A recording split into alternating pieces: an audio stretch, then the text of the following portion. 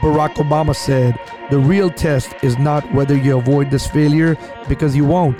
It's whether you let it harden or shame you into inaction, or whether you learn from it, whether you choose to persevere." Zig Ziglar said, "You can get everything in life you want if you will just help enough other people get what they want." Robert Kiyosaki said, "Don't let the fear of losing be greater than the excitement of winning." Steve Jobs said, "If you really look closely, most overnight success took a long time." Hello, welcome to Make Shit Happen, and today I'll be going back to episode number 68 with Lindy Eldridge. This was a great episode, and I feel like I need to share this again with my audience. Lindy Eldridge is your CHO, that is the Chief Happiness Officer of Happiness Jungle LLC. She's an entrepreneur, mentor, #1 best-selling author, keynote motivational speaker, breast cancer survivor, humorist, co-brand partner with Les Brown, TV radio personality, and the podcast personality of I'm Crazy, But You Can't Lock Me Up. If you get a chance, definitely check her podcast out of I'm Crazy, But You Can't Lock Me Up. And last but not least, the creator of the Happiness Jungle Emotional Support Body Pillow. I believe it's something to gain from Lindy. She also gets personal and shares an experience with not feeling joy or being happy while in a relationship. But she also taught what she needed to do, how to overcome the trials and tribulations in life. It's an amazing, amazing episode. Let's listen back to Lindy Eldridge, episode number 68. And I hope you enjoy it. Welcome to Make Shit Happen. Today, our guest is Lindy Eldridge. Lynn, thank you for being on the show. Thank you for accepting my invitation. How are you doing today? I'm doing fabulous. Absolutely fabulous. Couldn't have asked for a better day. Awesome. Lynn, I want to know, first question is, what is the Happiness Jungle? The Happiness Jungle is where all people come to de-stress and understand how to live a good life. Awesome. And so if I got to ask you, who is Lindy, and who are you as a person? How would you describe Lindy Eldridge? Well, I'll share what other people say about me. How about that? Because it's very hard to speak about ourselves. Yes. And other people say that I have a big heart, that I love to give, I love to share, I have a New York state of mind, and I'm just out to do the better best in the world and leave behind a legacy that I know is true and will always inspire those to have more than they've ever anticipated, as long as they're willing to take and do what needs to be done. Because I come from the school of hard knocks, you know, nothing was easy for me, nothing was handed to me. So I am from the school of hard knocks. I am a product of my brand, of who I am. And I've always known that I was meant to help people go to their next levels. So that's who I am. Lindy, when I was talking to you earlier today, I told you that I saw on your LinkedIn profile that you have some co-branding with Les Brown, and I told you how big of a fan I am. Yes. Mrs. Mimi Brown's little boy. That's right. That's right. And he is as delicious as you all believe him to be. Yeah. He's an amazing, amazing gentleman. He warmed my heart the day after I had my breast cancer surgery in 2017 when he called me to extend his wealth and his wishes for me. And that right there told me that this man is absolutely genuine and that I have placed, a mark in his life. And now I'm a co-brand partner with him. And he's truly Les Brown. Tell us a little bit about the co-brand partner. What does that mean? A co-brand partner means that you have gone through massive trainings. You have invested in being a student of Les Brown and taking his certification courses and really adapting into what he has to offer. And when you go through any of his programs, when it's a master program, then you are also eligible to use a lot of his training materials because he understands that you're going to represent to the best and to the highest respect that you can. Now, there are many people that take courses and they're offered this and they put it aside, right? Those are the wannabes. But I take what I invest in myself, and whether it's $10,000, $20,000, $500, or even $1, I take it very seriously into heart. And I have to give respect to those mentors that have honored me and that have given me a gift of even more than what I ever expected. So being on his platforms and being a part of him, it was a manifestation that took me 32 years to do, but it did happen. Lindy, you said, Les called you after your breast cancer surgery. I know you're a breast cancer survivor. I am. So congratulations to that. Thank you. And I know you wrote some books. Yes. And one of the name of your book is, what is it? Squeeze My Tatas. Squeeze Your Tatas. Was that written after the breast cancer surgery? I took everybody through the 1-year journey of the breast cancer. So from the time that I found out about it all the way until my first 1-year checkup. And there's a chapter in there that is written by a gentleman who also had the breast cancer.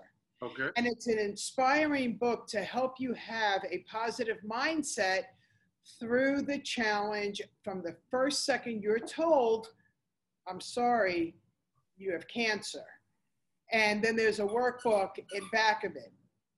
So why did I write the book? Because I believe that that was the purpose that I was supposed to do, having the breast cancer. And now I get to speak on many medical stages and platforms. So I always look at life as, what is the purpose? So walk us through that, if you can tell our audience about this thing. You said you wrote about the 1-year journey. Yes. Walk us a little bit, and what inspired you to write that book? What happened when you found out to a year later, if you don't mind. Well, in 2017, I call that my tornado year. We all have things that go on in our lives, and a lot of it is happy and a lot of it is sad. In my mind, like I said, I live life on purpose. And when in 2017, I came down to South Florida to visit my mom, to share the brand of the Happiness Jungle with all of my friends that I knew down here. I was living in New Hampshire at the time. Well, my mom was in the last chapter of her life, and I became her caretaker. I paused my life for a year, business and everything else, just to go ahead and take care of my mother. And during that time, I was also invited on the stage in New Hampshire for Families in Transition, and it was in September. And I said, there's something that's calling me that I should not cancel that one speaking engagement.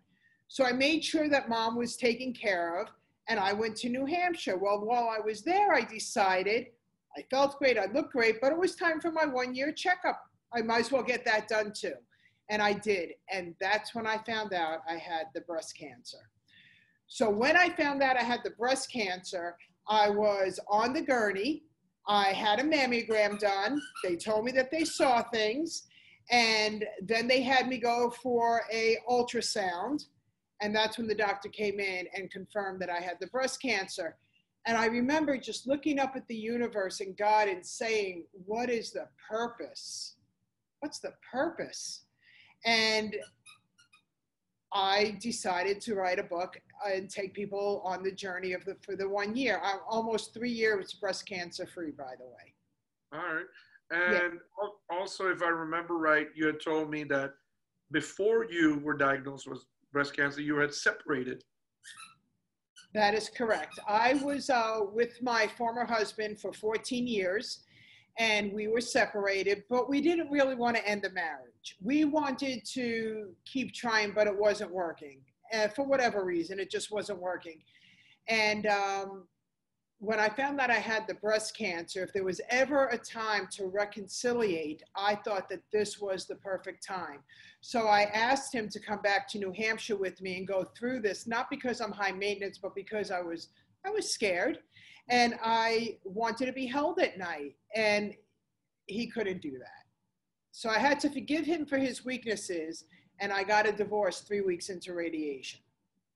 Oh. What was the purpose of the divorce during that time? Well, I created a happiness jungle emotional support body pillow that has hugged me every night since then. And now I produced it, created it, and it's helping people all over the world, whether it's for emotional support or whether it's for health issues. They have a bad back, a heart, a hip, a knee. They can't, find themselves to be comfortable. People use multiple pillows. So because I wrote about this pillow in my book, and I share it on stages, everybody wanted the pillow. And I said, Lindy, produce the pillow. So it took 1.5 years for that process to happen, but the pillow now exists. And it's wonderful. I love it. You just produced a pillow. Is it like a regular pillow? A furry pillow? I love it. It is, there's a pregnancy pillow out there that's a big U shape, but it's very, very big. And it serves a great purpose for women that are pregnant, but it's too much for you and I. It's too much pillow. So I went ahead and I created a different dimension of the pillow. Different length, a different dimension, so it could comfort us that aren't pregnant and aren't expecting a baby. Yeah. And it's really working well. It's a unisex pillow. It's helping children as well as seniors and men and women. You just held that pillow every night and it comforted you. And now hundreds of people, thousands of people use them. That's awesome. Yes. That's awesome. Yes. Again, live life on purpose. Now, Lindy, you also write.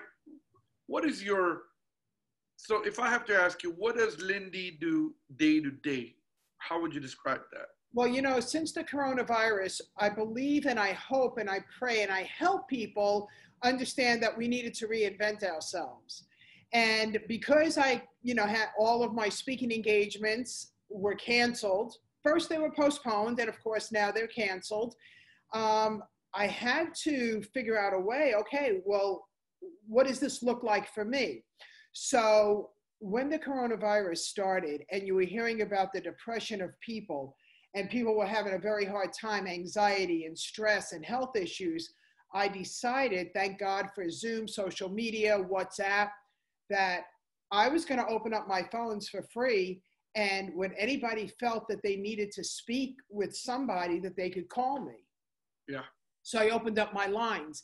And I was invited to still speak on Zoom meetings, Zoom conferences. So I was still doing what I was doing, but I also had to figure out a way to recreate because my pillows were also being sold when I was on stage. Because people saw it, they touched it, they loved it, they wanted it. Well, now they can't touch it. So pretty much everybody knows, if they know me, they know about the pillow. And this is very interesting. And those that I spoke to, they weren't having an income coming in. They were feeling the financial pressures and still are. And they would always say, I wish I could afford a pillow.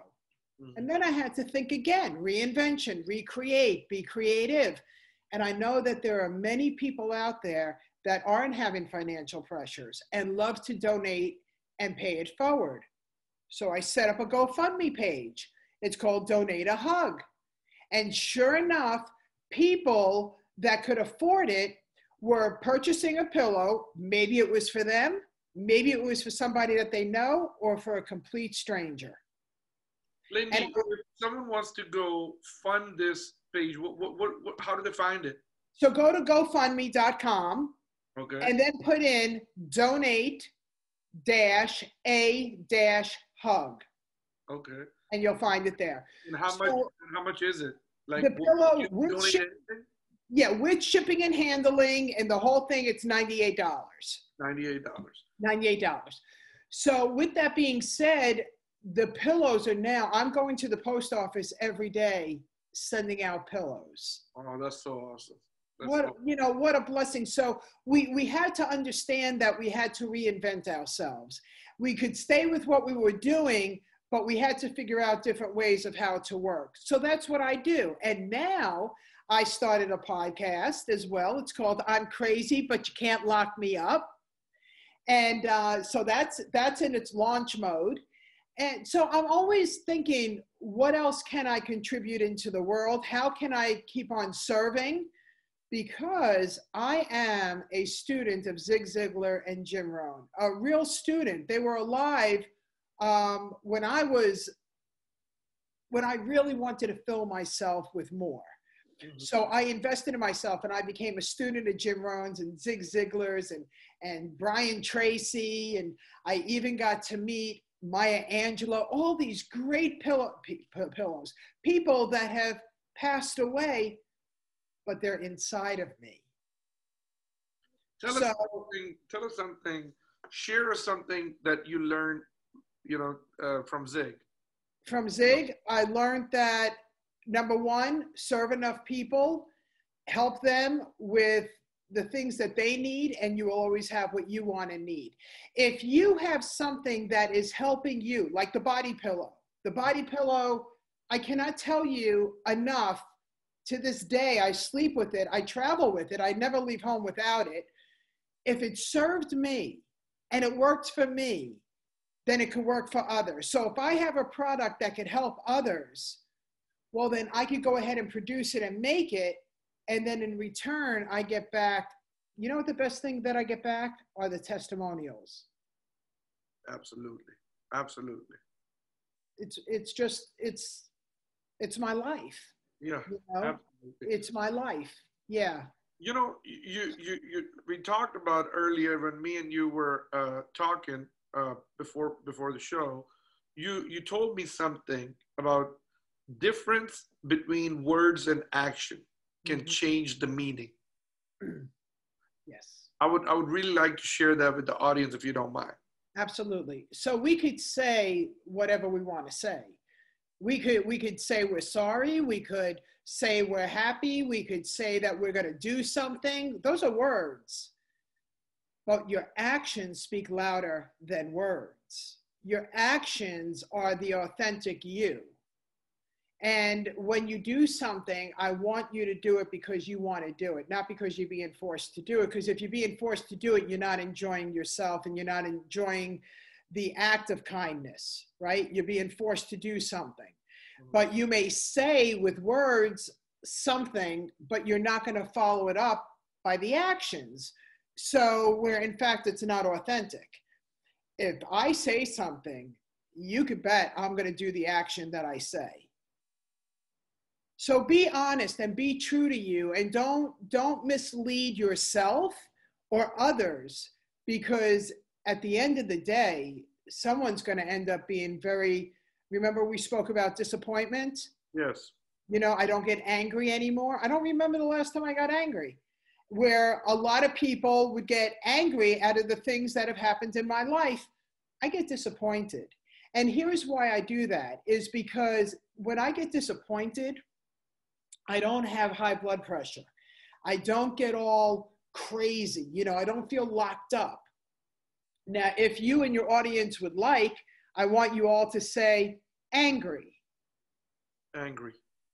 Say it again, angry. Angry. And now say disappointed. Disappointed. Two totally different feelings, isn't it? Yeah, well, angry is, I'm angry, I'm hurting myself when I'm angry. Disappointed, right. I'm disappointed in you because you did not fulfill or you did not meet what I was expecting you to be. Yeah, and your verbiage is very important. So I've learned, and I teach people how to share their feelings without it starting to feel like an attack, right? Mm-hmm. And so when somebody disappoints me, I just share with them, I'm really disappointed. I thought in my own mind that it was going to be this way, exactly. And unfortunately, it's not. And I'm hurt and I'm just disappointed. And then I leave it. And that lets the person think about what you just shared with them versus I'm angry and now I'm going to attack you. And now we're going to have an argument. And what happens in an argument?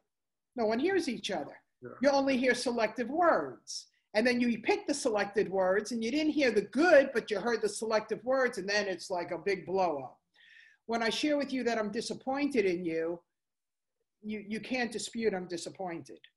Yeah, I love that. I love that because when I'm angry with somebody, you know, you're yelling and screaming and arguing, you're the crazy person. But when you say, I'm disappointed in you, you get your point right across because you tell them, hey, you know what, I'm disappointed in you because I thought what I was buying or what I asked you to do or what you were going to do for me, you never did it. So very well put. And I loved it earlier when we talked about it. So I had to, you know, bring this to, you know, with my audience because I really wanted the audience to hear it and get value from it as I found value in it earlier.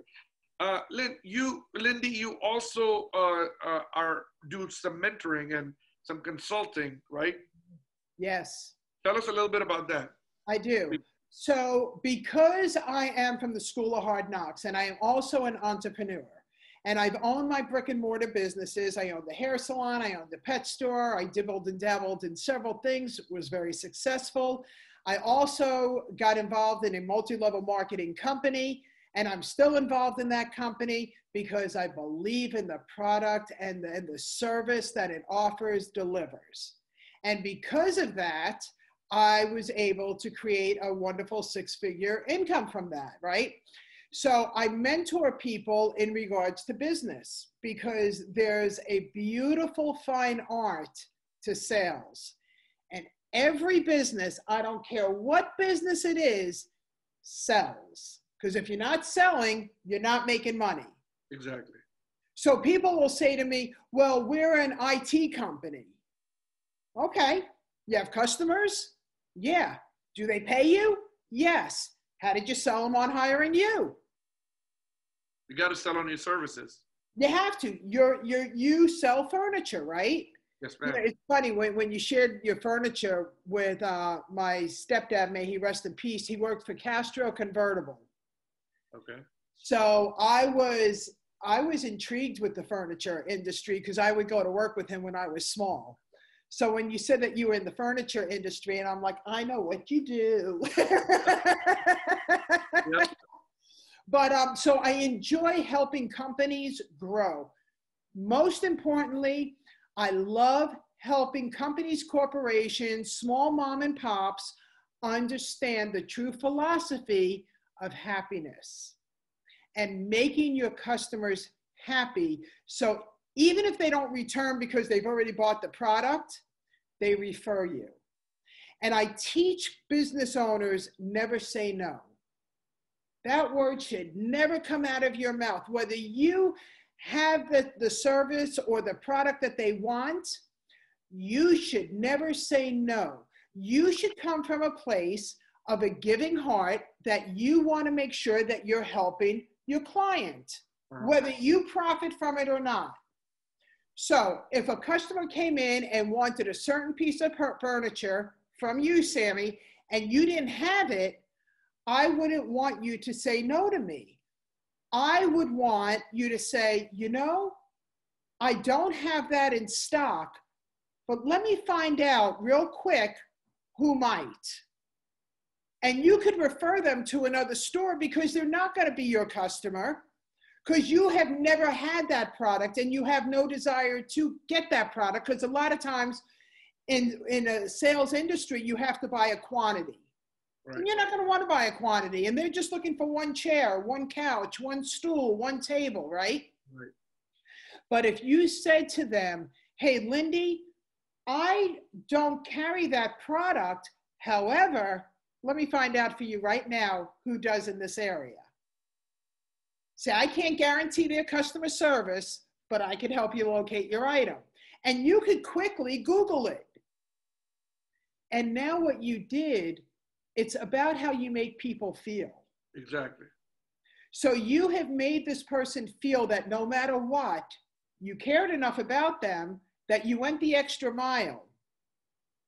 You referred them, and don't you think for a second that they're not going to tell their friends and family about you. Oh, yeah. And their friends and family are going to want to come to you to see what furniture do you have for them.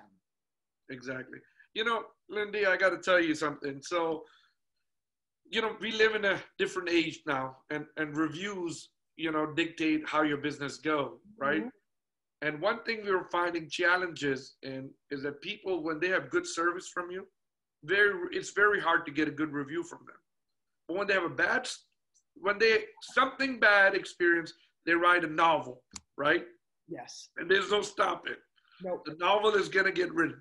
They all become these expert writers, and so you know what I did is I'm like, you know, and we just live in a society that everybody's so busy, right?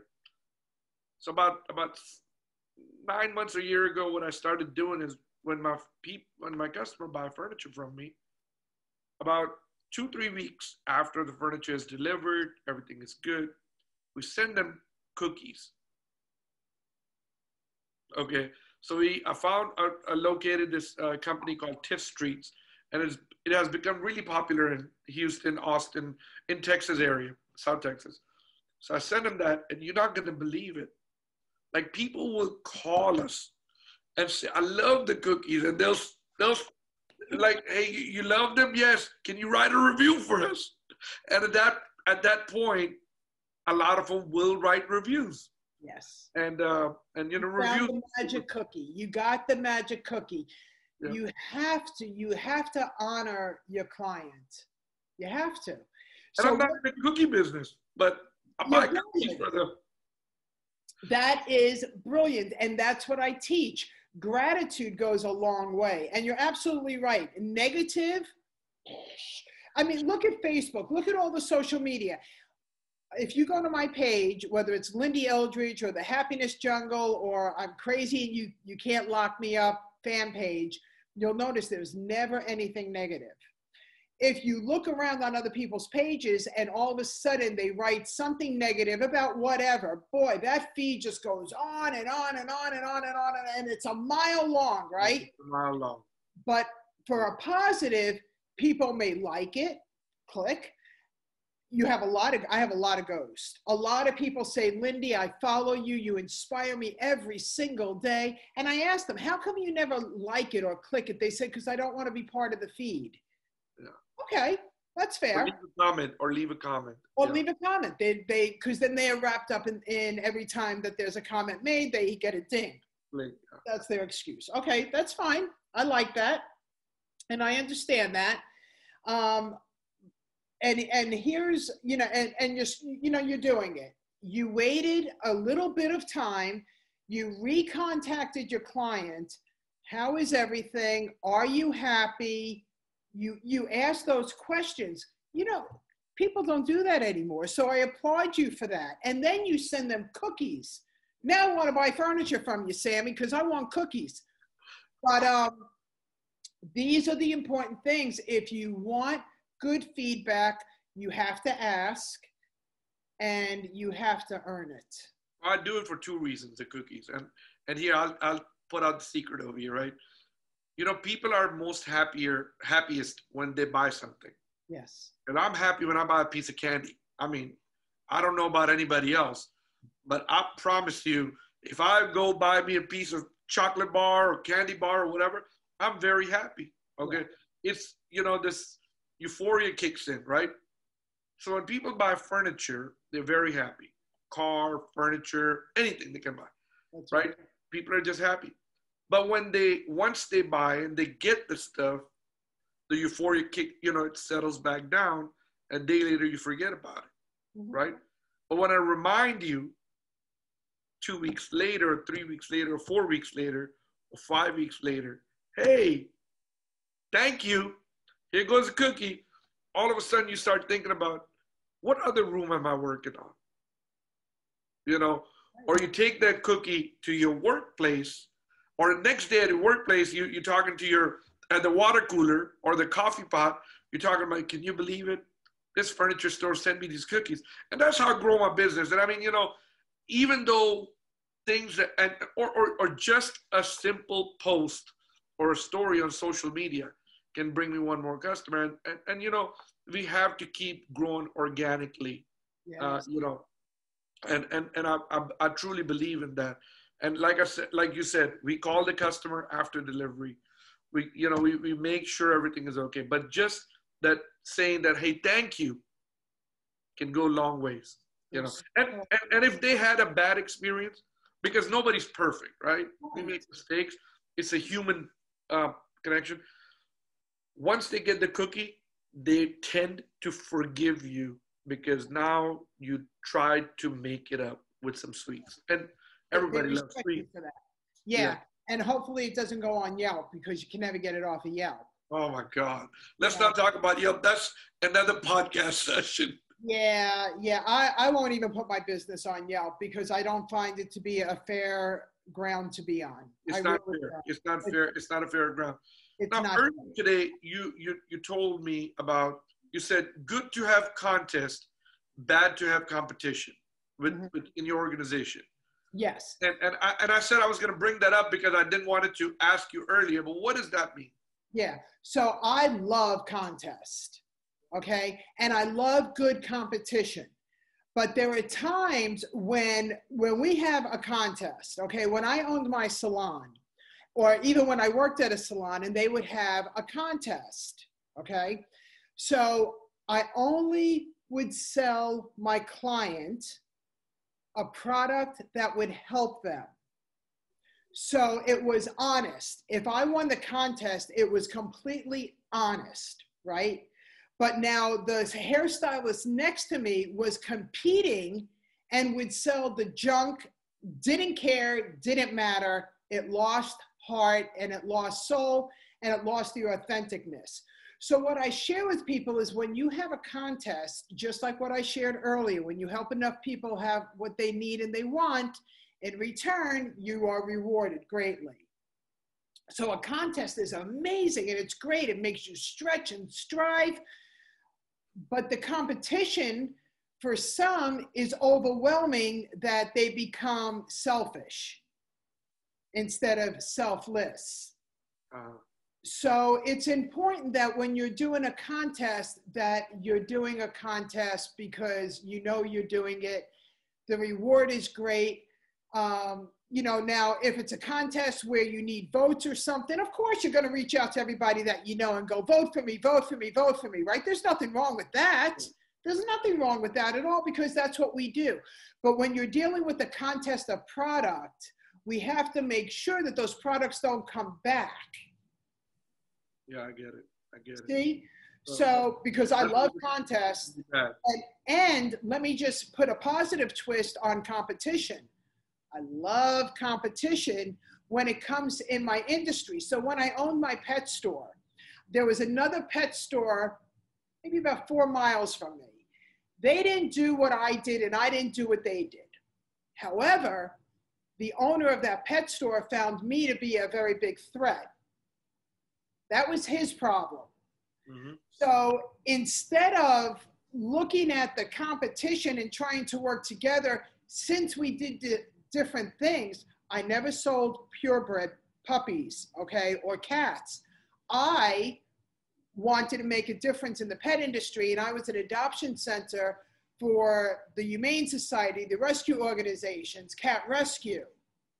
He sold purebreds.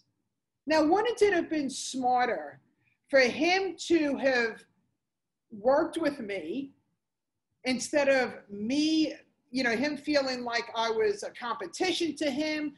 Wouldn't it have been smarter, because there are many people that, number one, can't afford a purebred, that they want to adopt, for him to say, oh, you want to adopt? Go over to Pugsley's. Because when somebody wanted a purebred, they didn't care how much it was going to cost. That's what they wanted. I would have said, go over there.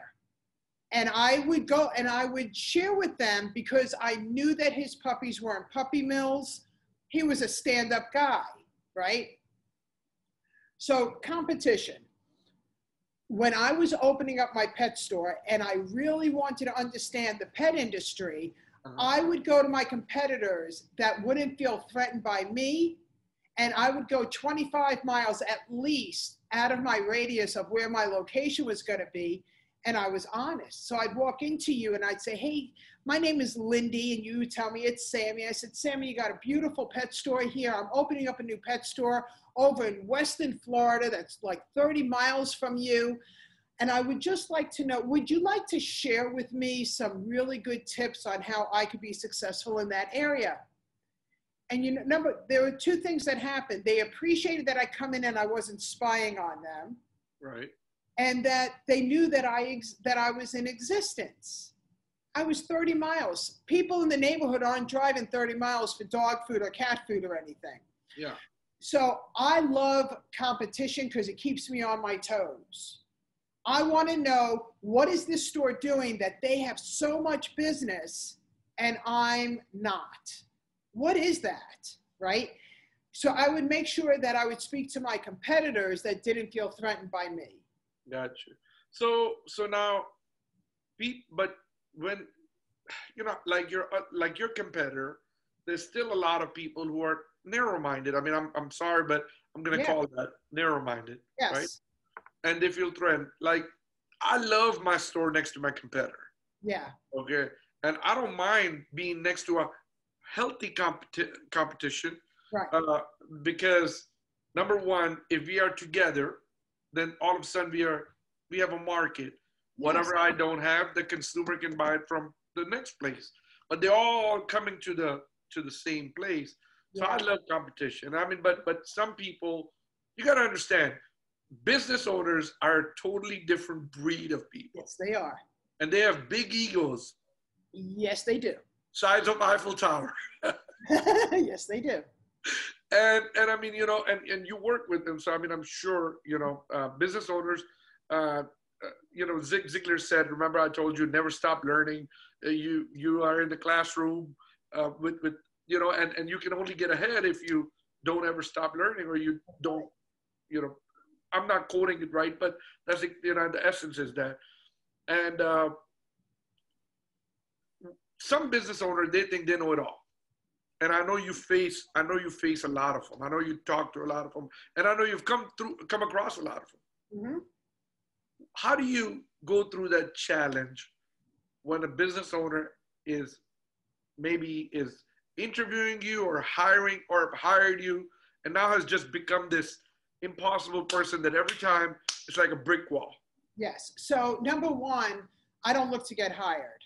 I look to qualify my clients. Okay. Are they willing to learn? Are they willing to make the changes? And which goes with the mindset. Or are they those ego, pride, you know, macho people? And if they are, and they're not willing to change, well, I could tell you right now that if the CEO is that way, the staff is that way. Mm-hmm. So I share with the owners, I could help your business, the profit line goes so high, and it starts with you. So I've looked around your store, I've done some research, you know, and now we're speaking. So may I ask you some questions? And they always say yes. And I'm like, the first person that I have to work with in this company is you. Because all of your employees model what you do. Mm-hmm. So are you willing just to spend some quality time with me so I can just help you just tweak certain habits that you have that aren't working for you and your company? And they ask me what it is. And I tell them what I saw and what I feel. And I said, and if you do this, and if you tweak it, you're going to see a happier staff, which means that you're going to have happier customers and your profit is going to go up. Now, I do fall into the pompous asses that will not, they say, no, I'm not going to change. I hired you to work with my employees. Mm-hmm. And I said, it's not going to work. Happiness equals success. Never confuse that. Happiness equals success. If I'm not happy helping your company, I'm not going to have success. I'm going to be miserable at night. I'm going to go home and I'm going to feel emotionally drained because it was so hard to get the company to do what I know is a proven system that works. So I can't tell you how many companies that I have said, you know, I'm not the right business mentor for you. And they're like, well, what does that mean? It means that you can't pay me enough because you're not willing to do what it needs. And you want me to just immediately go work with your staff when your staff looks at you and says, well, you know, Sydney, this is how he talks to the customers. This is how he does it. Who are you to tell us that we shouldn't do what he does? Ugh. His company, or he's the CEO. You know, so I love working with companies and I tell them, I said, you know, this place could be incredible. Coworkers could be working together instead of looking at one another and saying, well, that's not my job. I like a company to say, oh my gosh, you need help? I can help you. I have an extra 5 minutes. I just got done with what I'm doing. Yeah, I'll help you. Show me what you need done. Just a little bit of kindness in a company sets a different tone.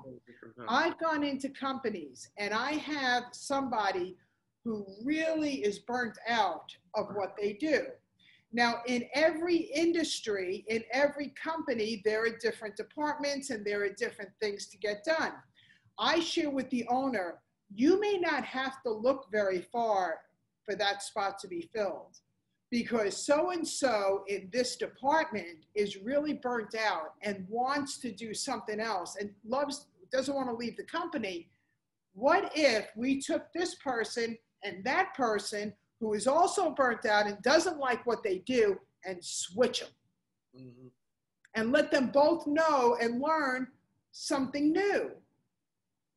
They're like, will that work? I said, we don't know if we don't try. And it usually works every time. Usually works. Now, Lindy, let me ask you, you said happiness earlier. You have this happiness jungle. Why is happiness so important and what does happiness mean to you? Okay, so there's happiness and there's joy. And I want people to realize that happiness, it truly is. It's just like what you just said. It really is material things. It's a vacation. It's the time that we spend right now. You know, I'm so happy right now, right? This coffee, it makes me so happy right now. But then I drink it and then it's over. And I felt happy. And I'll even say, yeah, I felt happy when I was drinking that coffee. If you understand that happiness, like the couch that I own, I love my couch, right? And it brought me, like you said, great happiness when I found it and I finally bought it and it was delivered. Well, then I took it for granted because now it's in my home, but I appreciate it. But I want to add joy into the factor. Because joy is inner peace, is inner calmness. If you're satisfied, then you have peace and joy. So happiness and joy go together. So before joy comes, there should always be happiness, right? Because you can't have peace if there's never been happiness. So happiness and joy, they come together as one, but it takes them both to simultaneously work together. So why is happiness and joy so important to me? Because I was brought up in a very toxic home. I was brought up in a home where nobody liked me. They didn't love me. They didn't like me. They told me I had no self-worth. They told me that I was everything that you could possibly imagine. I was treated horribly. I am the youngest of 3. My sister and my brother were treated like the kings and the queens. And outside of my home, I was always happier. I was happy because people liked me, which brought me joy and inner peace. But as soon as I came home, I didn't have happiness in my home. I didn't have joy in my home. So happiness is very important to me because I understand what it's like. It's like a movie, right? You know how they do movies. Here's a room and then there's a room, but we think it's a whole house. But every door leads into another place. So happiness is very important to me because I believe that no matter where you are entitled to be happy and to bring joy into your life. if it is not there, then it's up to you. It's your responsibility to leave that space and understand what it's like to fall back into like and love with you. Does that make sense? Yeah, definitely. Definitely. Now, let me ask you a personal question. You have any kids, grandkids? I do. Tell me a little bit about that. Okay, so I told you that I was brought up in a toxic environment, and I wrote a book. It's called Tears of Fears Behind Closed Doors. Okay. It's to help people get out of a toxic relationship safe. Mm-hmm. So when I was 18, I got married. I thought I was marrying Prince Charming. He was a monster. It was domestic violence all over again. However, what was the purpose? My daughter. When she was 15 months old, I got a divorce. That's when I found out about Les Brown. So here's the story with Les Brown. He was on the television. That day, my 15-month-old daughter just had a number of shots. And we all know what happens when babies have shots. They don't want to be put down, and you're not doing anything for the rest of the day. Well, when my former husband, the first one, when he came home, there was always dinner on the table. I believed that the man is the king of his home. Even though I worked, even though I was a mom, that's what I believed. I love to nurture my man, right? But that day, the house wasn't cleaned, but it was clean. There was no food. I did not cook. I couldn't put the baby down. How do you work with the baby over a stove? You don't. So he came home as a madman. But about 5 minutes before he came home, I turned on the television, and it was PBS, the public broadcasting station, right? We only had a few channels on the television, not like it is today. And it was Les Brown. I didn't know who he was. And all of a sudden, when the student is ready, the teacher appears, it's like I melted into him, and he said, "You have greatness within you. You deserve better." You know, and he just kept on going on. And I was like, wow. And then 5 minutes later, his name is Anus in my book, he comes home ranting. Normally, that's what I heard, his rant and his screaming, but I didn't hear it that time. All I heard was like Charlie Brown, wah, wah, wah, wah, as I'm holding this baby in my arms. Les Brown is looking at me as far as I was concerned. And that was the divine change in my complete life. And I looked up at Anus and I said, "We are getting divorced. We are getting divorced, and it's going to happen tomorrow. I am going to a divorce attorney." He said, "Who the hell is going to want you? You're ugly, you have a child, you have no self-worth, you have nothing with it." All the things that the abusers say, right? The narcissists say to us. And I looked at him and I said, "I'm not leaving you for anybody. I believe I deserve more."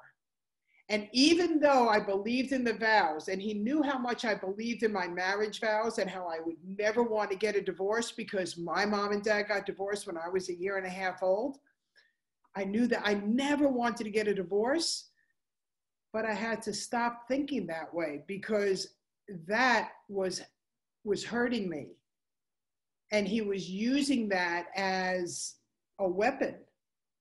But once Les Brown started talking to me, I was like, that's it. And then I dove so far into personal development, I can't tell you. I became a student, and I just started liking myself. I realized my self-worth. I realized what a wonderful person I am, what a great mother I am. So yes, I have a daughter who's now 35, who has granted me with 4 beautiful granddaughters and a wonderful son-in-law. Last week, I was at Universal Studios for 2 days riding on roller coasters. Oh, it's amazing. Yeah, yeah. This is Mimi Brown, baby boy, changed your life. That's right. And I tell him that every single time. And never. You know why? Because you know why he changed your life? Because he was hungry. Because he was hungry and I was starving. You know, that's the line that made him famous. When he was hungry. Yes, when he was on his first I think I shared with you earlier today. I don't know what was I looking for. I was somewhere one day, and I Googled motivation speech, and Les Brown speech came in, and I'm looking, and it's on YouTube, and he's in this church, and I'm like, I don't want to, I want to go, but all of a sudden, the the word he said exactly, you deserve more, Yeah, and I'm like, and it just mesmerized me, right? So I kept watching it, and then he just started talking, and I'm like, oh my God, and I just couldn't stop listening to him, and months went by. Every day, I like to run in the morning, so I'll go to the gym, and I'll watch. I mean, I might have seen so many videos again, listen to him again and again and again and again. And it just never gets old. And every time I listen to Les Brown, it makes me happy. By the way, when you were telling me what you were watching on PBS, it gave me goosebumps all over. So I mean, and I mean, he's great. Jim Rohn is a great speaker. I mean, there's a bunch of them. I mean, I can tell you, and I mean, there's greatness in all of them, right? Yes. There's Yes. greatness in all of them. Yes. Gary Vaynerchuk, the new, even though he might say some stuff crazy sometimes, but I mean, I like it. I mean, Eric Thomas. I mean, I don't know if you ever listened to Eric Thomas. Yes. I love him. Even the guy, AC Fletcher, I think he's like a big bodybuilder. He has a heart transplant, his heart filled. And I mean, everybody have greatness in them. And I believe everyone have a story. Yes. And everyone has something to say that can inspire hundreds, if not thousands. That is correct. As long as they decide that they don't want to be victims anymore. Exactly. You cannot live life as a victim. You have to live it as a victor. And you have to live it as life on purpose. Okay, so what was the purpose, right? So being a student of Les, being a student of Jim and Zig, and just absorbing all of them inside of me, it was up to me to take that knowledge and become the person I want to be. Because like you said it before, negative will overpower positive. Just like evil, negative equal evil. Yeah. It blows your mind, but it's true. It's true. So I work with people that are willing to be uncomfortable with changing. You have to be uncomfortable. To change, you have to be uncomfortable. You have to it's just like your body, right? If you want to go to the gym and if you're overweight and you want to work on it, you have to get uncomfortable. There's what do they say? No pain, no gain. That's right. And that's the way it is, no matter what. And you're never too old to learn. Never. I don't believe that you can't teach new dogs new tricks. I've taught many old dogs new tricks, and they are so happy. I've met people that were absolutely the meanest people that you could ever imagine. And they said to me, how do I be more like you? I don't want to be this way anymore.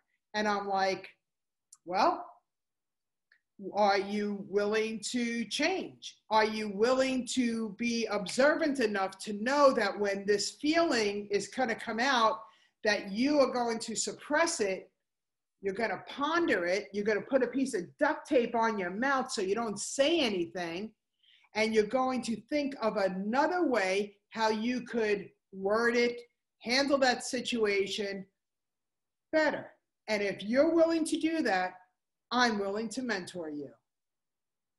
But if you keep on saying, I can't, I won't mentor you. That's awesome. I wish you luck. Lindy, if someone says, you know what, I would like to talk to you, I would like to connect with you, where can they find you? I mean, where on social media are you? Well, my whole brand is Happiness Jungle. So if you just remember that alone, you can go to happinessjungle.com and go to the Get in Touch with Me tab. Let me know that, that they saw me on Sammy's show. Facebook, Happiness Jungle. Instagram, Happiness Jungle. YouTube, Happiness Jungle. I have an array of videos. I have a TV show that's been based out of Nashua, New Hampshire for the last 4 years, and the episodes are on the YouTube channel. Everything's in a playlist, and now, of course, the podcast. So that's I think that's the easiest way. And on Facebook, Lindy Eldridge, Happiness Jungle, inbox me, and I am going to be yours. Again, 3 books, right? I have co-authored in many business books and personal development books. I have 2 books, Tears of Fears Behind Closed Doors, Squeeze My Tatas, and my happiness book will come out eventually. I'm just not in no hurry, I guess. If, with you told me earlier, with COVID, people have changed, and, you learned a lot of things, and, you did this GoFundMe page. Now you're on Zoom and everything. If you have a message for the audience, people who are listening, and they find themselves lost with this COVID and yes, they don't have a job, they've lost it, and they just find themselves lost, and they're looking for this one inspirational thing, just like what you were looking for when Les told you that night, that evening, when you turned on the TV. What would that be? I would ask them to get in touch with me, and let's do a process of elimination, because you're so upset of what's going on in life that I know that when we talk, we do a process of elimination of the things that when you were growing up that you used to fantasize about and you used to love. The passion's always been within you. A lot of people, after I talk to them, they realize, you know what, it was a blessing about Corona, because I couldn't stand going to work every day. I didn't like what I was doing. So then I'm like, well, share with me. And I take them through a list of, share with me what you like to do, because whatever you like to do in this world, you can do it. Look at Etsy. Look at all the crafters out there. My daughter is a prime example of Etsy. So before my daughter had her last child, who was 8 years old, my daughter worked for Apple. Loved Apple, loved working for Apple, loved going to work every day. She became the first woman expert in the New England area for Apple. She was pregnant. She worked to the last minute before the doctor said it's time to go to the hospital. That's how much she loved her job. After she had the baby, she contracted C. diff and colitis. And that was it. She couldn't go back to work because she needed a bathroom by her to this day, okay?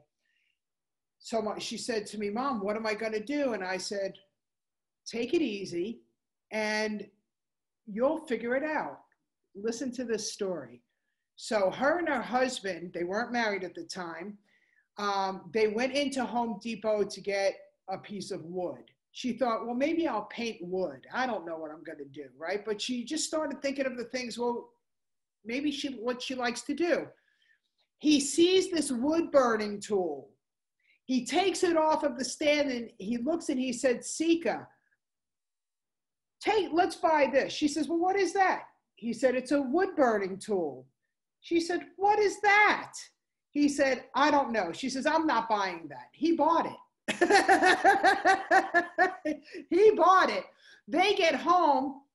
He has a piece of wood. He goes, let's empty the bag. And out came this wood burning tool. And she's like, I can't believe you bought that. So she said, well, I might as well plug it in. And she started to doodle.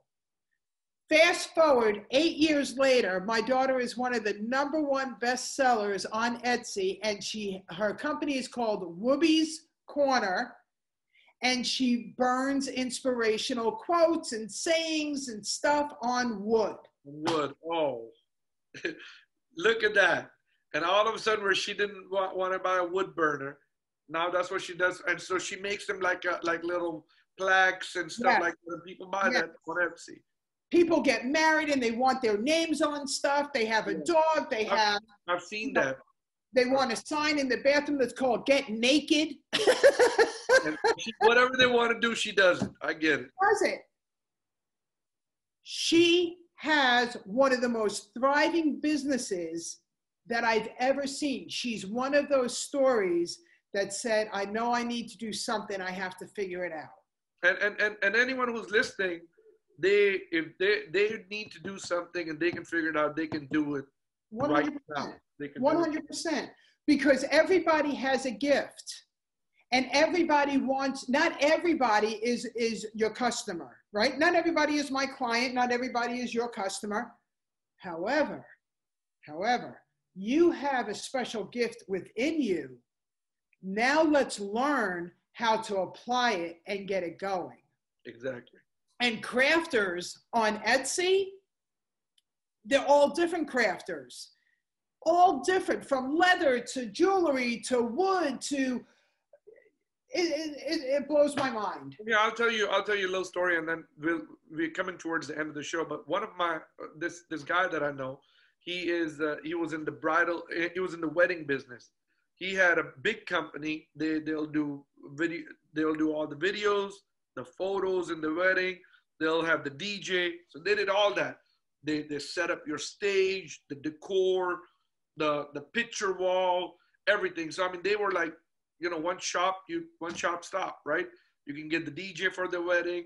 You can get they'll fix your stage for you. They'll even do the dance floor. They'll do a picture wall, a backdrop. They even had like where you do those photo things. You take, people wear different hats and everything, right? They'll take the photos, the videos, everything. Well, when Corona happened, there's no more big weddings, right? And he got this, so he needed something to do. So I just ran into him about 2-3 weeks ago. And I said, well, how's it been? What you been up to and this and that? And he said, well, and I was sitting and all of a sudden I'm like, well, I need to do something with it. So he's like, when all these masks and sanitizer and PPE stuff came out, I started meeting with people and started brokering this. And he said, so I'm doing really good. He said, I'm doing really good. I needed to, I had a big overhead. I have rent to pay and everything. He said, honestly, I haven't done any videos, but I'm doing really good because I figured out something else to do for the meanwhile until things go back to normal. So I mean, anybody can figure out what to do. We're coming towards the end of our show, and I ask all my guests this one question. If this was the last day on earth, and now we all got to go to the next world, right? Hereafter. And your books have been erased, your videos have gone, and you want to leave something for your granddaughters or their kids, and you have a pen and a paper, and you can leave them with 3 things. And it can be anything, right? How to live life, what to do, just be in happiness. What will those 3 things be? Share it with us, share it with our audience. Okay, one of them, I give a red heart out. I've been giving these red hearts out all over the world for over 40 years. One of the things, if I didn't have those red hearts anymore, I would draw a heart. Because everybody understands behind that heart, it means to be a kind, compassionate, giving, caring person. The other thing that I would leave on the paper, this is a very good question. No one's ever asked me this question before. The other thing, and you said I have nothing, right? I just have a piece of paper and a pen? Yes. That's it? So I could write? Yes. And I would write, remember to always treat others as you wish to be treated. That's good. And number 3, always value self. Explain that one. Always value self. Always value self. So nobody will be able to tear you down. Always know your self-worth. Because when somebody comes across like a Prince Charming and all of a sudden these things start changing, one of the first signs of abuse is you say, I'm sorry a lot. Yeah. I'm sorry. You say you're sorry to somebody who tripped and wasn't even next to you. you're like, I'm sorry, because now you're getting used to saying, I'm sorry, because you feel like, you've done something wrong. So never say sorry if it's not meant. If it's not meant. All right. So, I love that one. Always value self. I mean, because your self-worth is everything to you. I appreciate that. Thank you so much for sharing that with us, Lindy. One last question, and then we call it quits. You're stomping me. Go ahead. Your point of view of humility. Say that again? Your point of view about humility. About humility. What is your definition of humility? That's what I mean, to be humble. Why is it so important to, how important is it to be humble, to be in life? Why is it important? Because you said earlier, we were talking about it, and it kind of slipped my mind. You said the CEO basically, leaves the impression on the rest of the staff. Yes. That if the CEO is, you said, yeah. I mean, so why is humility so important, or to be humble so important, or what is your point of view about that? It's your legacy. How do you want to be remembered? If you're not humble and your papa says, people remember you as that. How do you want to be remembered? I know how I want to be remembered. And like Les Brown says, and we'll close with that, I want to make sure I leave this world empty, that I've given every positive thing that I could to the universe so it could carry on. So if I'm mean, then that's the legacy that I leave behind. And no one's going to want to follow that. But if I leave behind who I truly am, then I've inspired and I've made a difference in the world. And you've left an impression. And I've left an impression. Thank you so much, Lindy. Thank you for getting on this show. Hopefully I get you back again. Thank you, soon, because there's so much more we can share. Yes.